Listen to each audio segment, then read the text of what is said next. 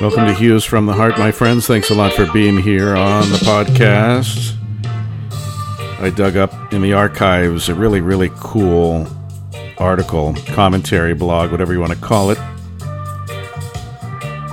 And I'm going to share it with you and introduce you to Tim Denning. I just discovered Tim Denning today, and I'm following him now on Twitter. You can find Tim Denning. Give you the at Tim_Denning. Tim, Tim_D is in David, E is in Eric, N is in Nancy, N is in Nancy, I, N is in Nancy, G. He's an Aussie blogger. He reaches more than 30 million readers a month.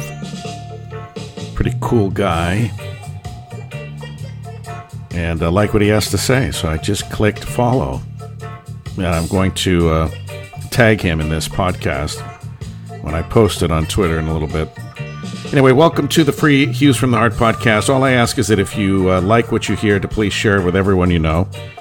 And if you really, really like it, I'd love it if you supported the premium content. I work very hard every day to bring it to you at patreon.com/Spencer Hughes. Patreon.com/Spencer Hughes. And if you'd like to make a one-time contribution to keep the heartbeat of Hughes from the Heart going, I'd be eternally grateful. That's at paypal.me/Radio Spencer. Paypal.me/Radio Spencer. So I'm an early riser, as many of you know. Excuse me, my voice is cracking. I finally, at age 49, hit puberty. I get up around 4:15 every morning. I do co-host a radio show in the morning here in Western Washington called Daybreak. And I co-host it with Jeff Slakey, who will remain nameless. And we've been doing the show. You got to understand, things are a little bit different. Since coronavirus, we've been doing the show from our remote home studios. He lives about 40 minutes from me. And so he's in Olympia, Washington. I'm in Mason County, Washington, in Grapeview. But with the magic of technology, we're able to do the show seamlessly together from our own homes. But we still get up early. He gets up even earlier than I do. And when we go into the studio, we go into the studio once a week. But before coronavirus, we were there obviously 5 days a week. And we'd get in around, he'd get in way before me. He'd get in closer to 3:45, 4 o'clock. I'd get in around 4:30, 4:45. So I'm used to getting up early. We do the show. The show's actually on from 6 to 9 Pacific time. And then I go on to my day job, and the long day continues. But this caught my attention because I get up around 4 o'clock in the morning, give or take. And this piece by Tim Denning goes back a little ways, but it's still worth sharing. Whenever there's good advice, it's timeless, I think. And the title of this is Why You Should Wake Up at 4 a.m. and Beat the Zombies. At first, I thought he was playing a video game. I just saw the headline on Twitter. I'm like, it was in my Twitter feed. I think that's how I found it this morning. And I thought maybe, like to beat the zombies, like in a video game, get up early, stay up all night, And then I thought, oh, wait a minute. This is from addictedtosuccess.com. So this is going to be some good advice. And he talks about how the difference is massive from waking up, let's say, at 6 in the morning and 4 in the morning. And some people just say they're not morning people. I think anyone can be conditioned to be a morning person. I think nobody initially, ideally, wants to be up at the crack of dawn, right? I mean, our circadian rhythms aren't necessarily geared to be up before the sun is up. I think our circadian rhythms are just through evolution and biology. When the sun comes up, we kind of get the sun in our eyes through the curtains and the shades, and we wake up. And then we go to bed when it gets dark and we're tired. And that's kind of the way probably prehistoric humans did things. They woke up, when the sun, was burning their eyelids open. They go, oh, wow, now it's time to go, catch some tigers and some lions and get some food for the tribe. And here we go. And in the modern world, we're thinking, well, if I don't have to get up at 4 in the morning, why the hell should I be getting up at 4 in the morning? But he talks about how he was motivated by motivational speaker Eric Thomas, who's wonderful, and you can find many of his videos on YouTube. That's where I get a lot of my positivity intake every day is from YouTube, listening to it in the car to the audio. Obviously, I'm not watching it while I'm driving, falling asleep to some stuff, and then when I have time to watch a quick video here and there. And even when I'm in the restroom, I'm getting a little maybe TMI here. I will put on some earbuds, and I don't like wasting time. If I'm going to be in the restroom, I want to be getting motivated, So I'll watch some quick little videos even when I'm in the restroom or when I'm cooking, have it in the background and things like that. So he talks about, this is really, really cool, 5 benefits of waking up at 4 a.m. Now, a lot of you are probably cringing at this. A lot of you may be just waking up and it's 3 in the afternoon and you're listening to this podcast. You don't have to take this to heart if you don't want to. They're just suggestions and some benefits of waking up early. Nobody's forcing you to do it. Tim's not forcing you to do it. Eric's not forcing you to do it. I'm not forcing you to do it. Number 1 on the list, you get to start the day with what you are passionate about. This is really, really cool because I'm passionate about podcasting. I'm passionate about radio.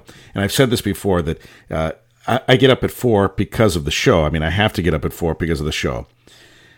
Even though I have to, I want to. Do you get that? I mean, I could have a job that I absolutely despise and hate and have to get up at 4 o'clock anyway. And then I'd be getting dressed and showered and get ready, brush my teeth for a job that I do not like and I do not look forward to. But if you could start the day with what you're passionate about, it becomes easier to get up at the crack of dawn. Tim writes, waking up at 4 a.m. allows you to get right to your passion. This becomes possible because you most likely won't have any commitments like work at 4 in the morning. Well, I do, but he's talking about a lot of people don't. This gives you 2 to 3 hours each morning to smash at the activities that relate to your passion. When you then start work or traveling to work, let's say at 7 a.m., you have spent the first part of your morning being inspired, and this will help carry you through the rest of the day.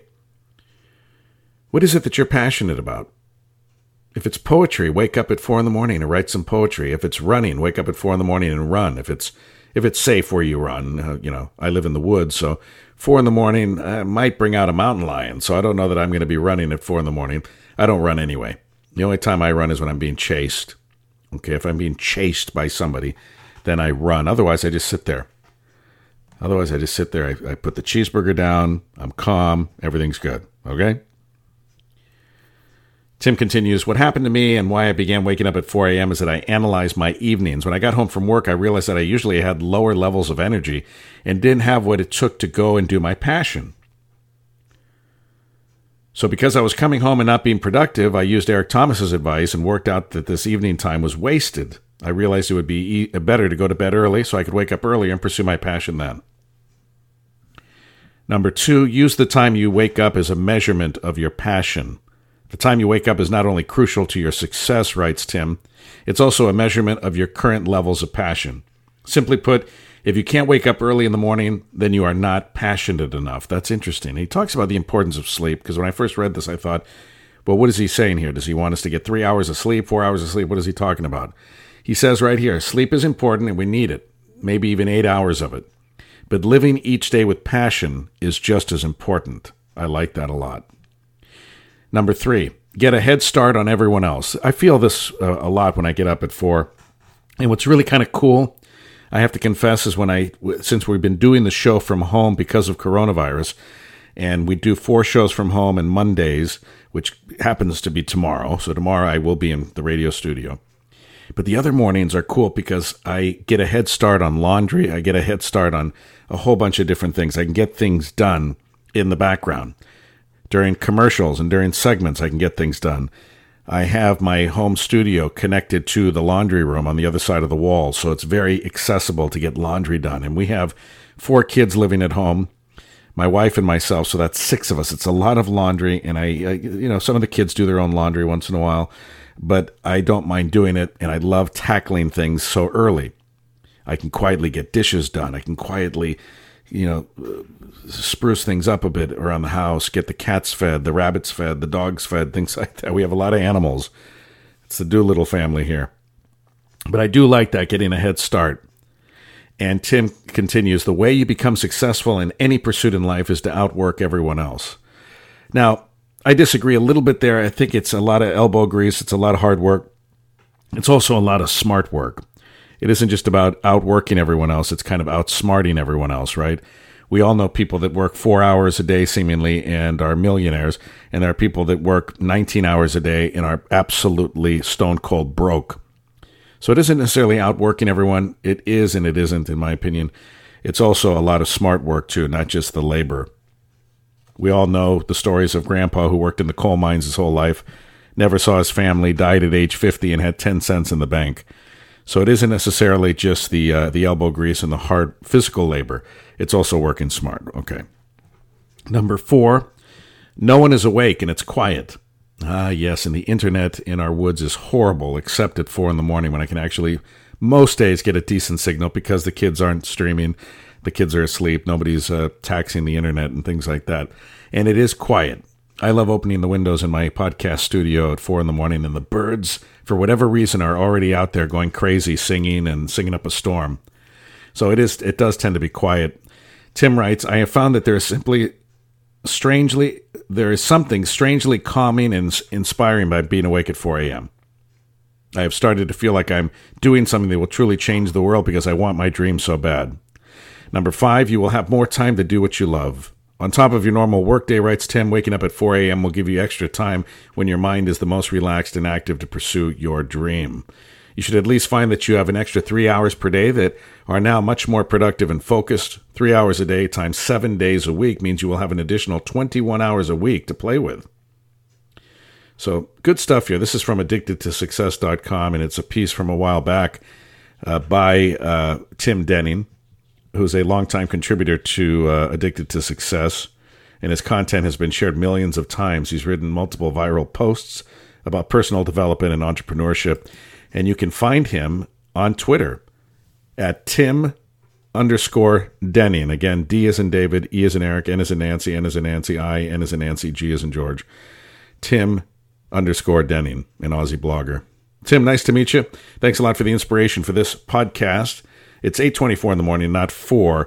This is my only day off totally during the week. And it's my honey-do list, so it's not even really a day off, but you know what I mean. I don't work today, so this is the one day where I don't have to set an alarm. Tomorrow, 4 a.m. it is. Take care, my friends. It's Hughes from the Heart again. If you like what you hear and you want to support the premium content, gosh, I'd be so eternally grateful I'd almost cry. Go to patreon.com/Spencer Hughes and select a tier. They start at $1 a month, which is 3 cents a day. And if you'd like to make a one-time contribution to the podcast to help us upgrade equipment and do things for the podcast and to promote Hughes from the Heart and our vision of kindness and compassion and love and tolerance and well-being and the law of attraction and mindfulness and meditation and minimalism and all that good stuff, I'd be eternally grateful for that as well.